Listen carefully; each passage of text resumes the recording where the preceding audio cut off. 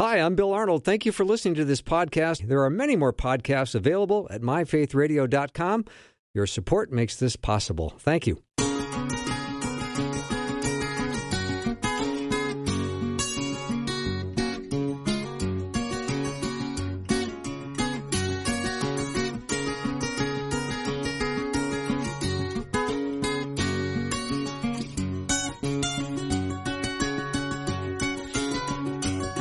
And a warm welcome to Afternoons with me. I'm Bill Arnold, and it is now time for the Sunburnt Series 2022. We did it last summer and had a blast. Dr. Peter Kapsner and I are awfully glad to be doing this. It's kind of pick a topic, and then we discuss it each week. Peter, last year was a blast. It was a blast. Did we solicit listener Faith Radio Family feedback at all for this year? We did. I know last summer we did. And, last summer we did. They had a ton of topics to do. It's really fun to do just topic by topic. Yeah, and we're starting with T-Dog. Well, could we start with anybody better? No. I don't think so. We're right at the top of the list right now. Yeah, it's sweet. Our guest is Dr. Erik Thoennes. He is the professor and chair of theology. He was also Tom Cruise's stunt double in Top Gun. He was. Yeah. That iconic scene, right, where Tom Cruise gets on the motorcycle. He's going like 100. And he races the fighter jet. Right. This is T-Dog. That was not Tom Cruise. That was Erik Thoennes. Yeah. Clearly not. Yeah, so we're glad to have him on. So, Peter, we have to do some show prep. We do have some notes as to what Erik is going to talk about. So let's take a few seconds here to read the show notes. Go ahead. All right, we're ready. That sounds good. Erik, welcome to the show. You guys are always so well prepared.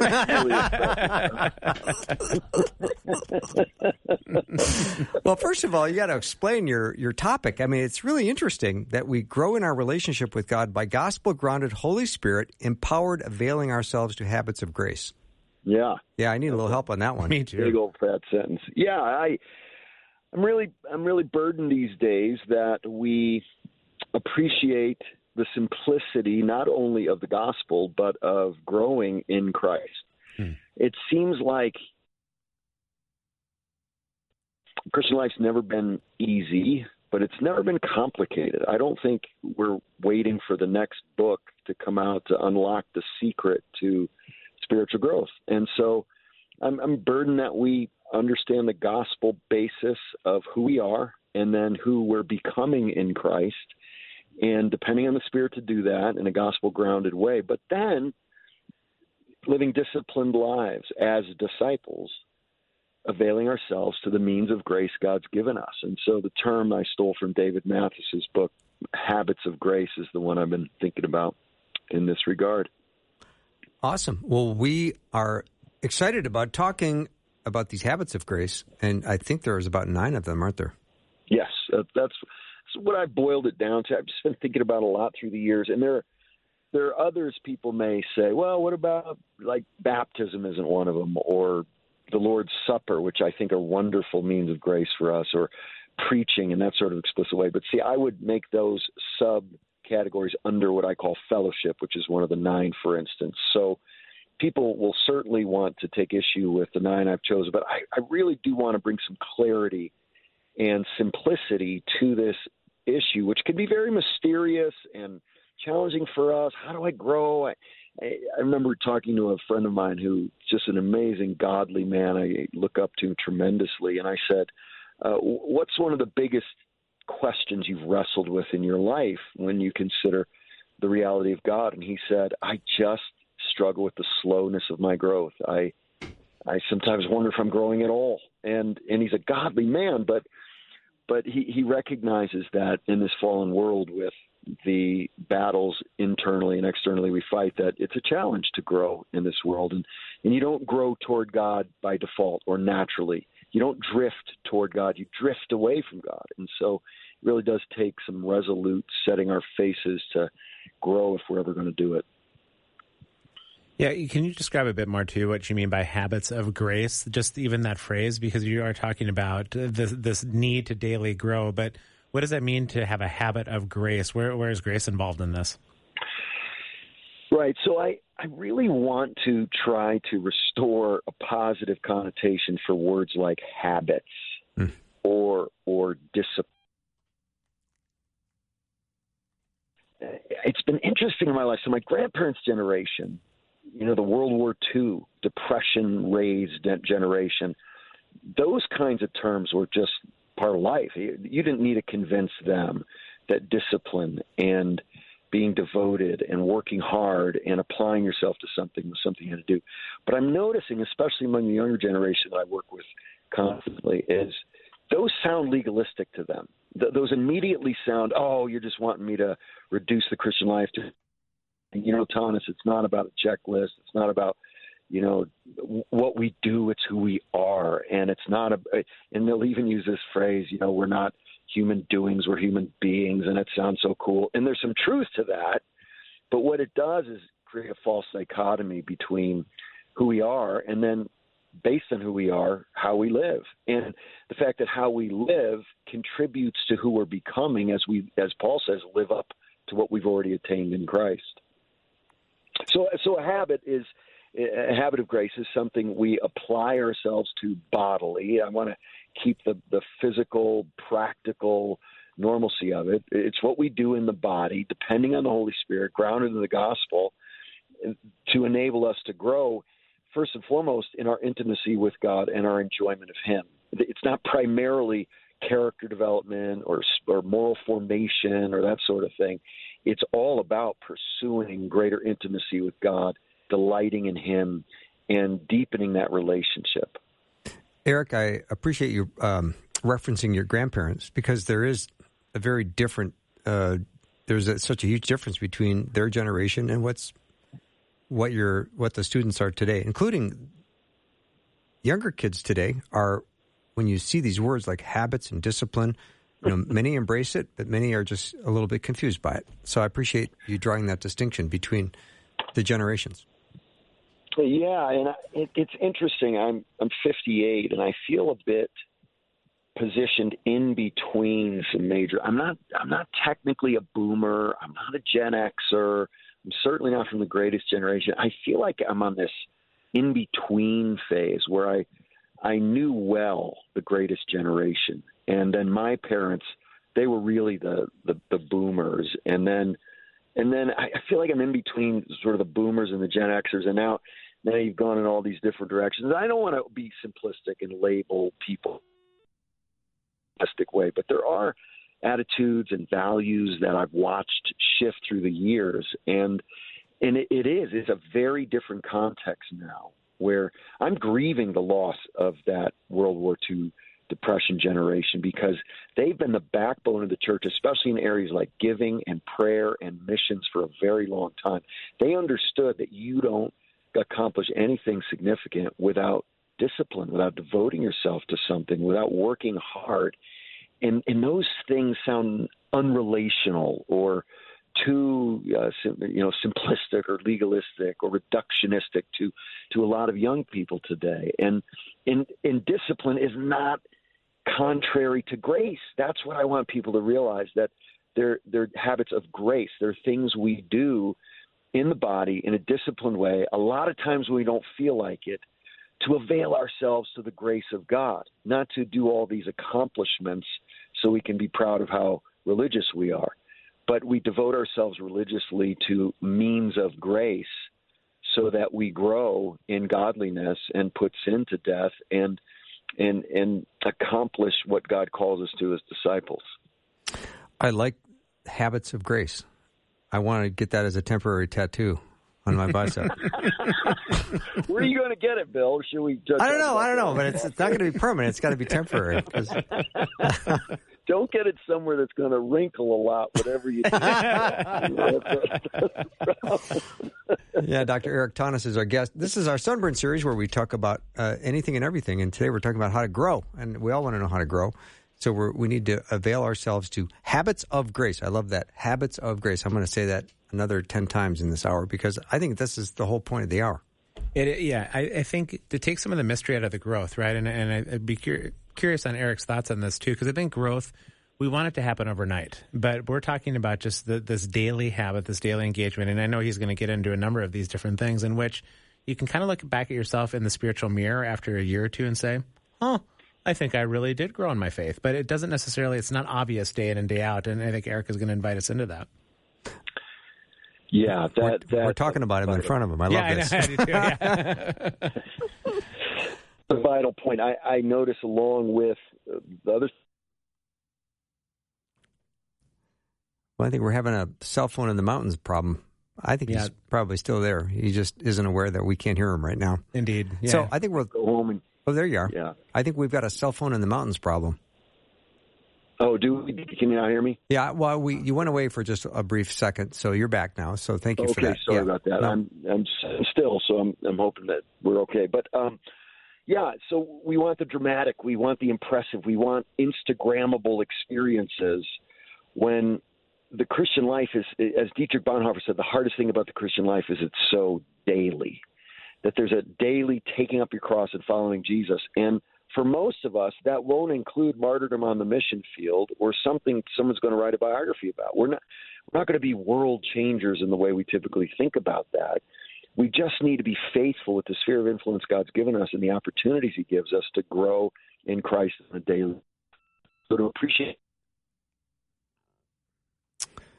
All right, we'll jump to a break right now, and we'll reconnect with Erik. Dr. Erik Thoennes is our guest. This is our Sunburnt series, and we always are open to ideas. If you have a topic you'd like for us to discuss, Peter and I would be more than happy to consider it. Text it over to 877-933-2484. But today with Erik, we're talking about how we grow, and that's going to involve habits of grace. I love that. We'll be right back.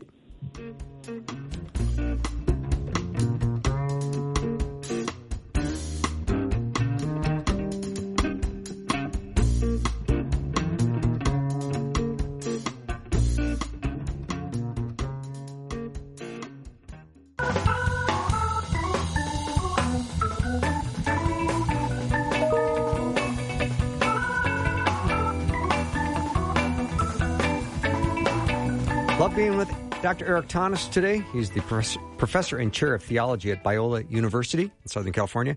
He's joining us today. Erik, before we get back into our time together, I'm just so curious as to, are you on vacation right now? Are you getting your first break in the mountains, or what are you doing?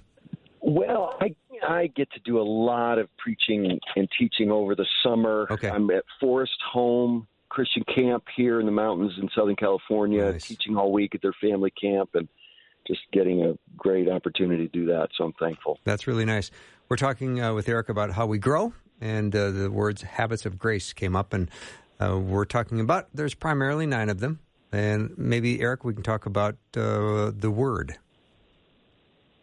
Yeah, so there are 9 things I think the Bible teaches we devote ourselves to if we're going to grow, and there are other really great things we can do, but as far as I look at the non-negotiables in the Bible, these 9 things are the things that I think we just have to make part of our lives in a very regular way. And the first would be the Word, that this anchor for everything else we do needs to be central to our lives. We need to be Bible-saturated people, whole Bible-saturated people, not our favorite book or verse, but really try to immerse ourselves in the story of redemption we find in the Bible, and seeking most of all the character of God in the Bible, and knowing Him and tasting and seeing that He's good. And so then it becomes the anchor for our entire lives, as well as the other 8 things we devote ourselves to. It all has to start with being Bible people, understanding God's will. But to be a disciple means we are also disciple makers. And so we and those we hope to help know Christ need to, yes, be baptized, but then to be taught to obey everything He's commanded. And you can't obey Jesus if you don't know what He's commanded, and you don't know what He's commanded if you don't know Him through the Word. So the Word is this anchor for everything else we do. Yeah. Erik, you have a proclamation on the list as well as part of the 9. Is that tied into the Word at all? I have the idea of proclamation as preaching the gospel in some way, shape, or form, and I don't know if you would connect that to making sure it is oriented in the Word, or how you would think about that.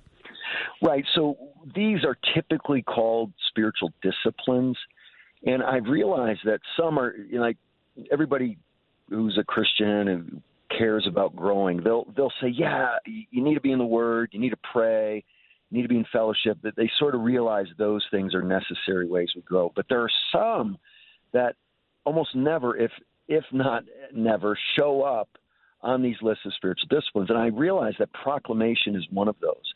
That proclamation is, yes, what we do as we grow, but it's also vital for our growth. I think most people don't realize that in proclaiming Christ and pointing people to God and his greatness and his goodness and putting that in the words, he's becoming more precious to us. Philemon verse 6 says, I pray you'll be active in sharing your faith so that you will have a full understanding of every good thing you have in Christ. You expect him to say, so the people you're preaching to will have it.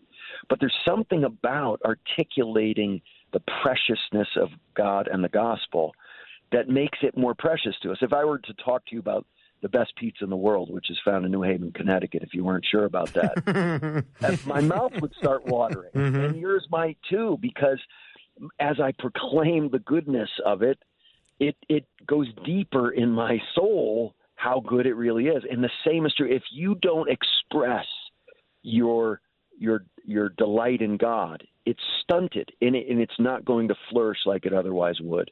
Mm. Yeah, Eric, I found over the years that just in the discipline of teaching from time to time that I don't know that I would grow hardly at all if I wasn't forced to somehow say it out loud. And my context happens to be the classroom primarily, but there is just something about conversations with people or with your kids or with your parents or friends or whatever it is that forces you into it, because you hear yourself speak and you think, well, maybe I need to grow a little bit here otherwise. It's so true. And, I'm sure, and it's not only the speaking of it, it's the preparation to speak. And I'm sure you've had this experience, like everybody I've ever talked to has, is they say, until I was asked to teach on this subject, I don't think I knew it very well. And the preparation clarified it, deepened it, helped me understand what it was all about in a way I hadn't before. I have a friend who he's an amazing guy, and I got to know him, and then I talked to somebody from his past, and he said, we can't be talking about the same guy. That guy he was a punk. And I went back to him, and I said, what happened? Are you guys there? Yeah, we're here. Yeah. Okay. I said, what happened to you? And he said, somebody asked me to coach a 7th grade basketball team. I don't even think I was a Christian, he said. But then somebody asked me to coach a 7th grade basketball team, and I looked those kids in the eyes, and I knew I needed to point them to Jesus, and I knew I wasn't heading there myself. So I could either be a total hypocrite and tell them they needed Christ or get my act together. And so feeling the responsibility to speak truth to people can bring a reality to it that we otherwise wouldn't have. Yeah. Eric, what you're teaching on and saying today is really moving listeners. I just got a text. Amen to the pizza. We just moved from Connecticut to North Carolina, and we are so sad about the pizza. They know what I'm talking about. Yeah. They know what I'm talking about. And another Manchester, Connecticut, Martha said the best pizza. Yeah, it's Pepe's Pizza, New Haven, Connecticut. Yeah, but they just opened one in Manchester, so tell her that she's it's not fair that she gets one right.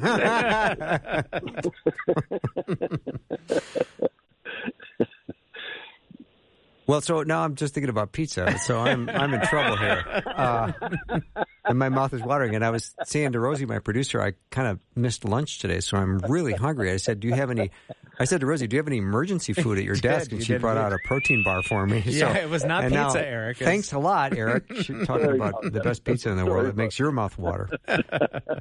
But, the point is you go from ideas that are floating around in your head to sentences that have to be spoken. It does make a big difference in how you walk out your faith.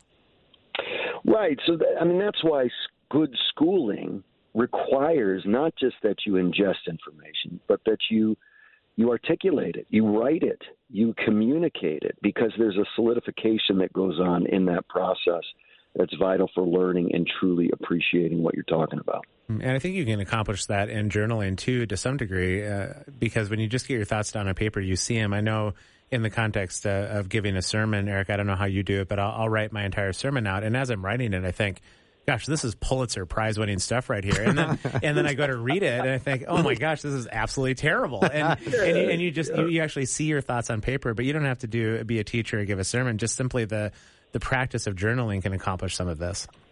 Right, and what I've found is I'll write it out, and then I'll think it, like you say, it makes perfect sense, and then I'll read it to myself, and it's incoherent. Yep. But then there's another level where I'll say, okay, let me fix that. And I'll fix it. And I'll say, well, I'll read it to myself and it sounds coherent. And then I'll read it to a friend or to my wife, and to her it's incoherent.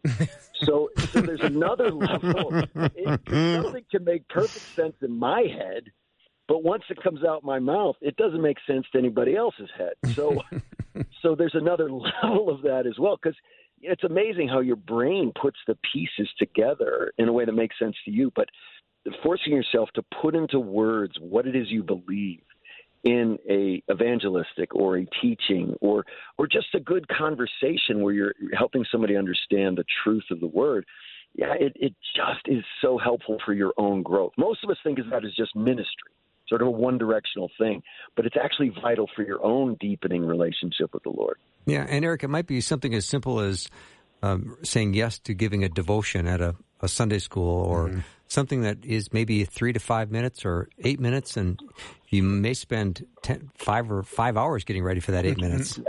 Yeah, and I think we all need to look for opportunities to engage with people, helping them understand the truth. This is one of the areas where I think there's been an inappropriate emphasis on gifts, where people say, well, it's not my gift. I'm hospitality. And, hospitality does not come naturally to me. But so can you imagine if somebody came to my door wanting food and somewhere to sit, and I said, you know what, I'm an evangelist. Go find somebody who's gifted in hospitality, and I slam the door in their face. No, that may be the way I need to exercise my gift most, to develop in areas that don't come naturally. It doesn't mean we don't enjoy when things come naturally, but we really need to take opportunities and grab a hold of that, and not just say, well, that's just not me or my gifting, or I'm not an extrovert, or whatever the category we get ourselves off the hook with is. But whatever, and it doesn't mean you get a different personality, but within the people in your life, next door neighbor, your own family, to speak well of Jesus, to put into words your adoration for him on a regular basis, and say, hey, listen to what I learned this morning in the Word. It's not complicated, but it's so helpful to our own growth. Mm-hmm. Eric, I'm working on that script when people come to my door. Can you say that again?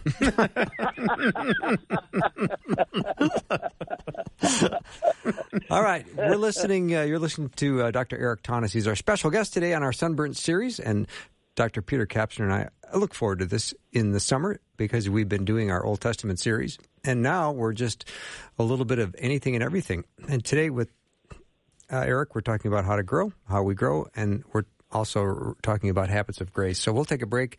When we come back, we're going to continue our lively discussion with Dr. Erik Thoennes, who is the theology dean at Biola University. And we'll be right back. Don't go anywhere.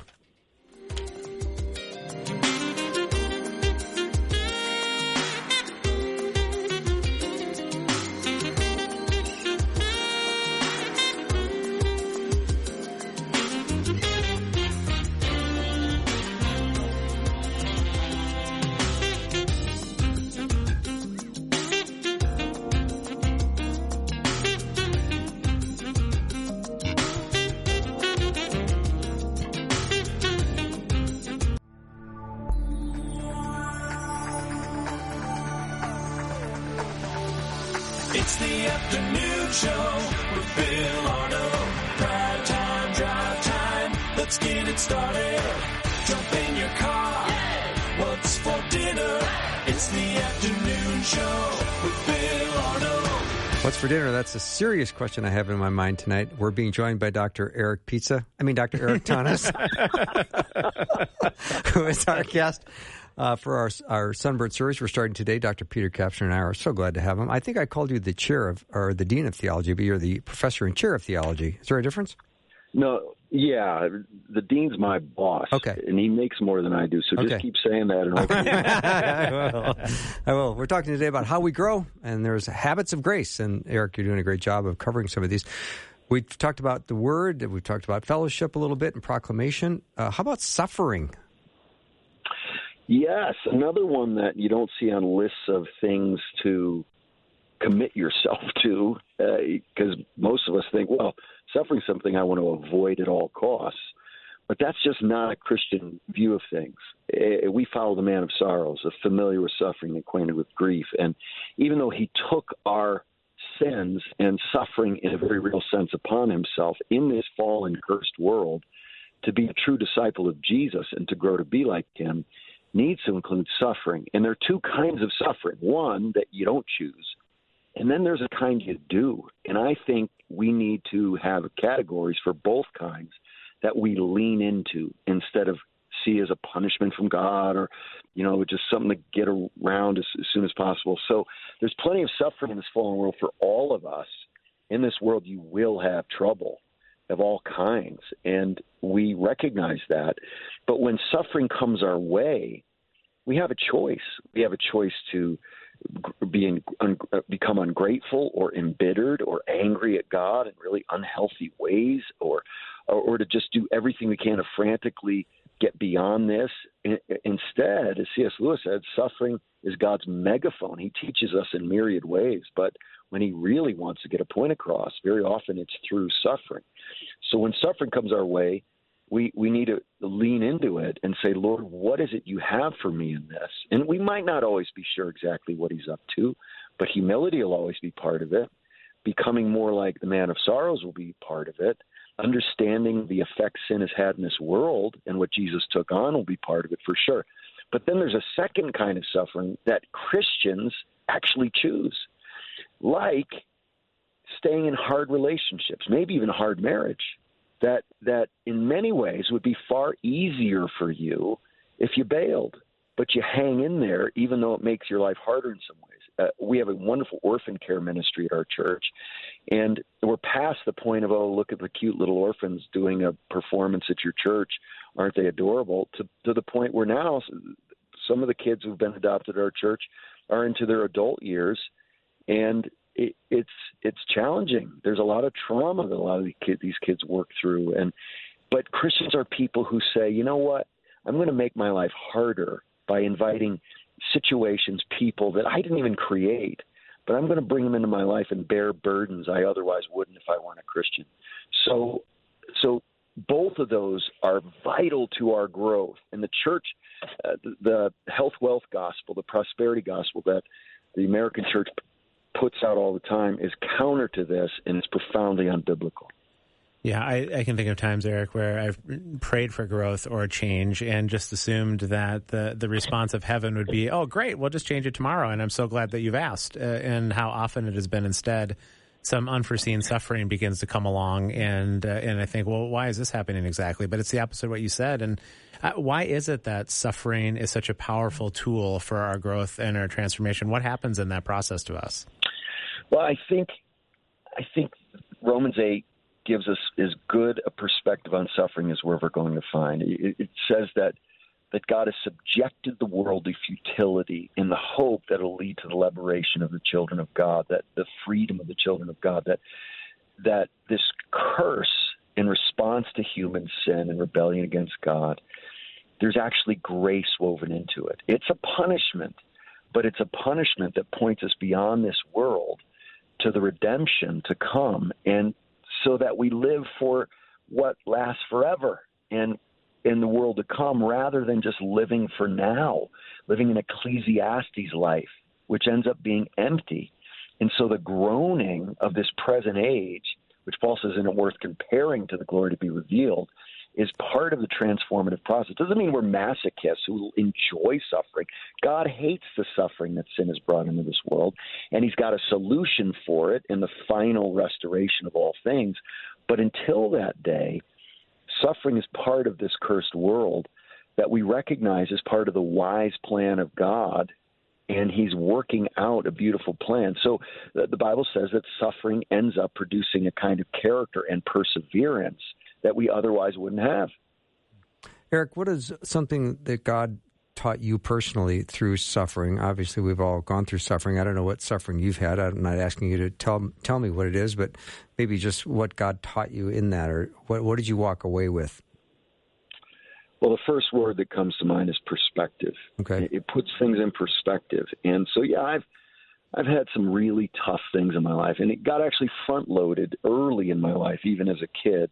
Some really tough things that early on gave me perspective. It gave me a view of the world that wasn't just about being the cool kid. I didn't even have that option. It wasn't about having material wealth. We certainly didn't have that when I was growing up. Social acceptance wasn't something I experienced early on. And so it forced me to say, all right, where does my value really come from? Does it come from being popular or cool or having things of this world? And I'm thankful, because I knew Jesus from an early age, that he became everything to me. He was the only thing in this world I realized that was permanent, that wasn't going to change, that wasn't fickle and temporary. And so God and my relationship with him became everything. And I don't know if I got to be the cool kid or got to have a lot of stuff and enjoy the pleasures of this life like other kids would. And, I want that for my kid. But again, getting back to the Depression generation, I mean, look at the character those hard times produced in them. And there's a kind of well-known expression that hard time produces depth of character. Depth of character produces easy times, and easy times produces shallow character. And now we got to start over again. And we see that generationally. These people who had to work so hard for what they got and had to struggle, they appreciate it more. Every time I see a kid at Biola working in the cafeteria or picking up trash in the dorms, I say, you know what? I bet you're getting a better education than somebody who's not paying a dime for it out of his own pocket, because you're working for this. You see it in a perspective that's really helpful. Erik, do you think it's fair to say that when you've experienced some measure of brokenness or suffering, that it can enable you to be a minister to others that find themselves in similar situations? Absolutely. I mean, we're commanded to weep with those who weep, to mourn with those who mourn, as well as rejoice with those who rejoice, which is really interesting. So their joy, their victories need to be seen by me as mine. That's why there's not going to be competition in heaven when you guys get way more jewels in your crown than I do. Yeah, what about this? Thank you for stating the obvious. Yeah. I'm not going to be whining about it, because we're all on the same team and we're about the same thing. And so there won't be a competitiveness in this. So I rejoice in the good of others as if it were my own, because we're about the same things. And the same is true of suffering. I want to view you guys as brothers in Christ, and so your suffering is my suffering. And that's what it means to bear one another's burdens, not just sort of from a distance theoretically, but where you feel the weight of it. You literally weep with those who weep, not because it's your individual burden, but because it's theirs that becomes yours through fellowship in the church. So yeah, and having gone through those things gives you the ability to enter into them far more meaningfully. You don't have to think, man, I wonder what that's like to really struggle. You can remember it. You can feel it. You can step back just a little ways and know the pain of life in a fallen world. Erik, my grandmother had 53 grandkids, and I am certainly one of her top favorite 50. I'm in the top. But I've thought to myself many times, I've always wanted the character she had, but I just didn't want to go through the suffering she went through to get it. Mm. Yeah. I taught a course when I was at Wheaton on spiritual disciplines, and the first thing I had everybody do was take a transparency for an overhead projector, and then I gave them markers, and I asked them to graph their spiritual growth throughout their lives. If the top of the graph was just like Jesus, and the bottom of the graph was a starting point, sort of on a continuum. What has your spiritual growth looked like? And the first thing we learned was, wow, God grows people in really different ways. Some people it's just a gradual increase throughout their lives. For some people it was, up and then a down part and then up. And for some people it's like an EKG bag all over the place. But there was a married couple in the class, and theirs was gradual growth, and they both had a spike in their graph at the same time. And we all said, whoa, what happened there? I want some of that. And they said, well, that's when our 11-year-old daughter died of leukemia. Mm. And we all said, oh, maybe I don't want some of that. Or do I? So this intense suffering was the source of the greatest spike in growth they both experienced together.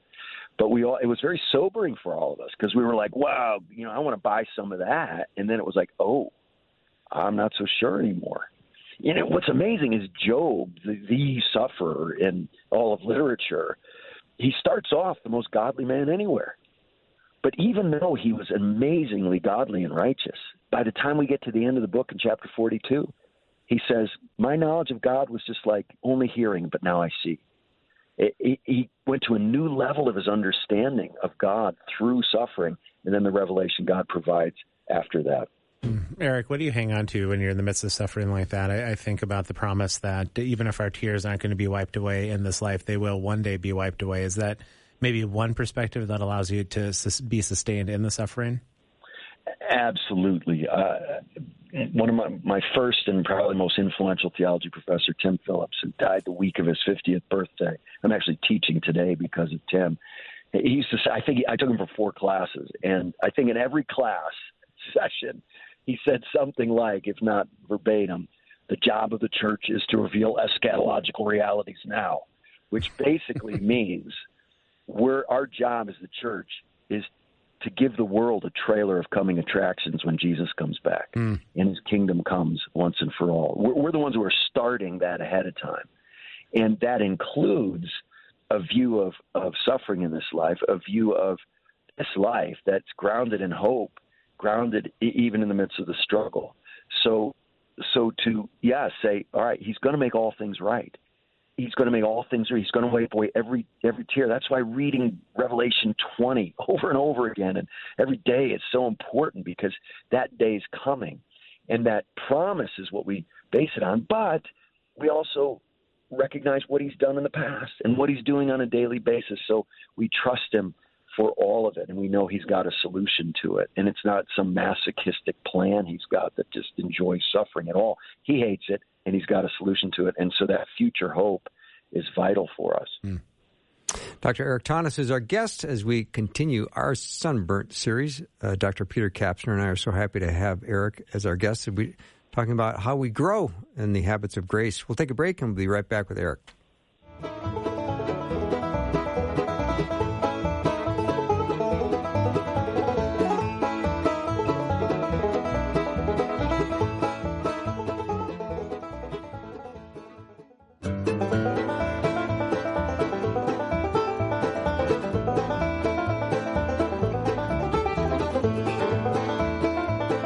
It is time for our first episode of Sunburnt Series 2022. What level of sunblock do you wear, Peter? I wear SPF 2 million. Yeah, it's right around there. Straight. I just paint my head sometimes. Just straight paint usually blocks it off. Yeah. Yeah. No, my dermatologist told me just to spend the rest of my life indoors. I think that's fair. Yeah. Yeah. Yeah. But Dr. Erik Thoennes is our guest. Now, Erik, I would love to go back to how we grow, but I also am fascinated by your week of teaching. Are you at a youth camp or an adult camp, or where are you this week? I'm at Force Home Christian Camp, which is a place that God has used incredibly. A woman named Henrietta Mears, she had this huge youth children's ministry, and she said, we need somewhere to go. She was at Hollywood Pres, and she led the way in even purchasing this property, and God's used it amazingly, and not only in the lives of kids, but Bill Bright had a massive experience here that led to his ministry. Billy Graham devoted himself to preach the word of God here after having a shaken faith. God's really used this place. So I do a family camp, and then I head to Hume Lake next week to preach to adults, and then a week of high school kids, and then Mount Hermon. It's just really wonderful to be able to preach this summer. Now, are you in front of kids this week? No, it's families. So it's okay. A family camp. So the kids go to their deals, and I teach the adults. Okay. Just because I am fascinated with summer camps, because Peter and I were just saying, wouldn't it be amazing to be a high school kid going to summer camp and the teacher for the week is Erik Thoennes? Oh, man. That would be just amazing. Yeah. So we're just curious, if we don't get too far off track, as to what is your message tonight? Oh, tonight is I'm actually preaching through the habits of grace. Oh, sweet. Oh, we can get back to the topic. Imagine that. This is message number 3 tonight, so I'm doing the second half of the 9 tonight. Oh, awesome. So as I'm looking at the habits of grace, there's 9 of them. There's word, prayer, worship, fellowship, service, giving, proclamation, suffering, and missions. And I would love maybe if you would be willing to talk about giving. Yeah, so again, people tend to think of giving as something sanctified people do, and it is. But it's also something sanctified people do to grow in their sanctification. And again, this is one of those things that people tend not to think as what I do for my growth, but it is so vital that we are prying our fingers off of our wallets and slaying the idol of money. I mean, Jesus said you can't serve God and money, as if that's insulting, right? I'm going to serve money. I'm going to worship money. What are you talking about? Well, yeah, in all sorts of ways.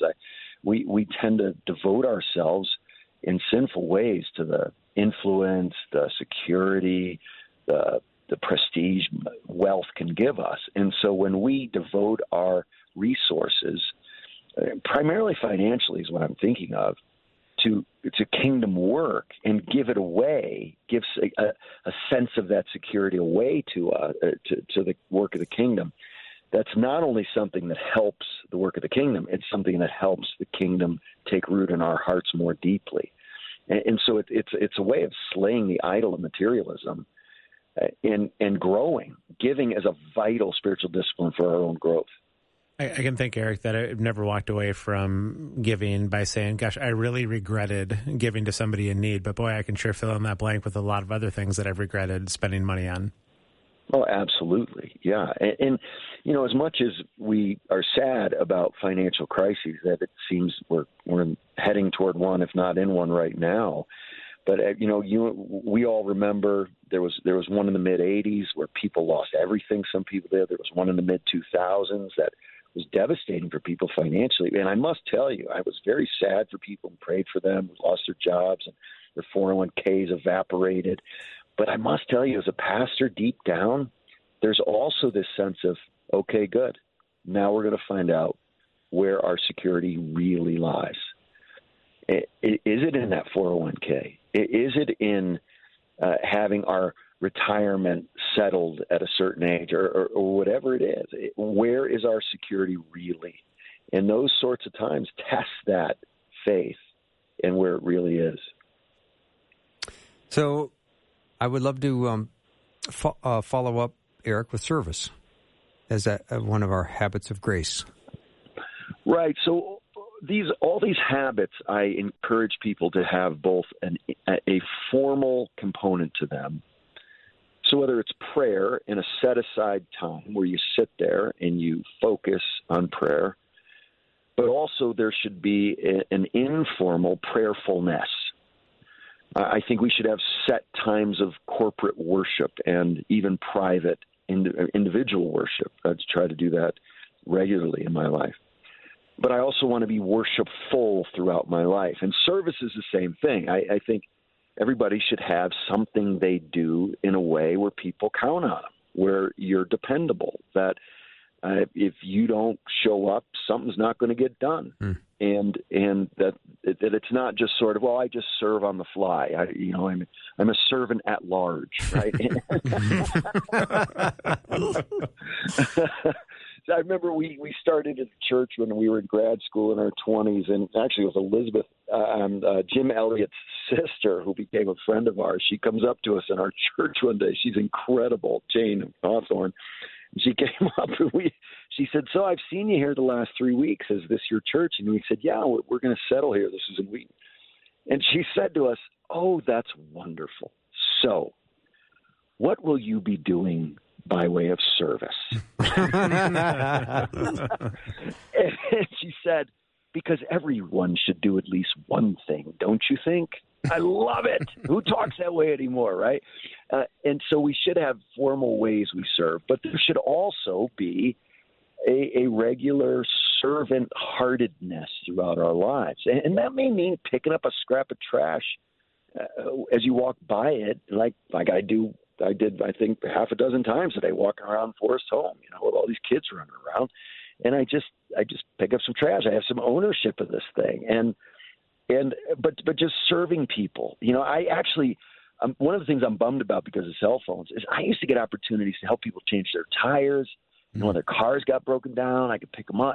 But now, they just sit there, call AAA, and they come. So I've lost that ministry opportunity. But to look for ways to serve throughout your day that you didn't even know was coming, but you're just a servant-hearted person helping somebody in the grocery store or wherever you come across them. So being servant-hearted, again, is being like Jesus. It's practicing the servant of all's attitude, having the mind of Christ that doesn't look out for your own interests, but also for the interests of others. Eric, you have 9 things listed here. Just to maybe make it more accessible in some ways, do you recommend people try to bite off and chew on all 9 at once? Maybe just pick 1 or 2, pray about where maybe God is leading you to some things? How would you recommend getting started in this? Yeah, I think we should have tons of grace and appreciate that God knows we're but dust and he's not surprised by our frailty. And I think it's good to say, you know what, I really need to shore up being a man of the word. I really need to get my prayer life in a better place, or I really need to be more devoted to fellowship, or those sorts of things. But there's another component of this. These are all interdependently functioning. So when I pray, I want to do it the way the Bible would teach me to pray. When I go to the Word, I want to do it prayerfully. Right? When I go to the Word, I want to do it worshipfully. I want to worship according to the Scriptures. So all of these work interdependently. So although I think it's great to bear down on 1 or 2 or 3, I think it's also important to realize, you can't really isolate any of these either. And they all need to be informing the other ones. So if you're getting the Bible right, the last one, you're going to be missions-minded. You're going to care about the nations. If you're praying rightly, you're going to be serving because God's going to put people on your heart to pray for, and then you're invariably going to be serving them in some way. So they all work together in a really vital way in the midst of saying, I need to bear down on this one. So good, Eric. We love having you on the show. And as I look on these 9 habits of grace, word, prayer, worship, fellowship, service, giving, proclamation, suffering, and missions. When you look at those 9, do you see one that has the hardest time gaining traction in someone's life? Well, I can just speak for myself. Prayer has always been, I think, the biggest challenge for me. Okay. Some of it is just kind of how I'm wired. I'm probably my greatest sin I battle is impatience. I'm just not a patient person. Now, there's some good flip sides to that I could talk about for a while. Like I'm not satisfied with shallowness, for instance. So God can use our sin even. There's a positive flip side to these things. But so patience is hard for me, and prayer requires patience, and it requires faith. You look at the things we do as Christians, a lot of them have residual benefits, even if there is no God. But prayer, in your room, on your knees, by yourself, talking to the ceiling, if there's no God, is really stupid. Mm-hmm. And so it really tests my faith. It really makes me say, is all this adding up to anything? Am I just wasting time? I want to go get some stuff done. And prayer never feels practically urgent. It's the core of everything we do. A prayerfulness, but also set aside times of prayer. Well, Eric, I just want you to know Peter and I are not shallow, and we didn't play rock, paper, scissors the whole hour. I just want you to know that. Yeah, you probably played tiddlywinks. Thank you for being with us. We love you, and we just love Eric. Spending time with you. Great. So have a great I love week. you guys. This is you. really great. Thank you. Have a great night. God bless. All right, bye. Dr. Erik Thoennes has been our guest, professor and chair of theology at Biola University. Always fun to have T-Dog on. Yeah, again, I say it at the risk of repeating myself, that he just makes it so you can chew on what he's saying, and anybody can follow in the ways that he talks about. Yeah, I love fantastic. it. Yeah. That's our show. Thank you for being with me. I can't wait for tomorrow. Look forward to spending it with you. If you missed any of it, do check out the podcast at myfaithradio.com. Have a great night.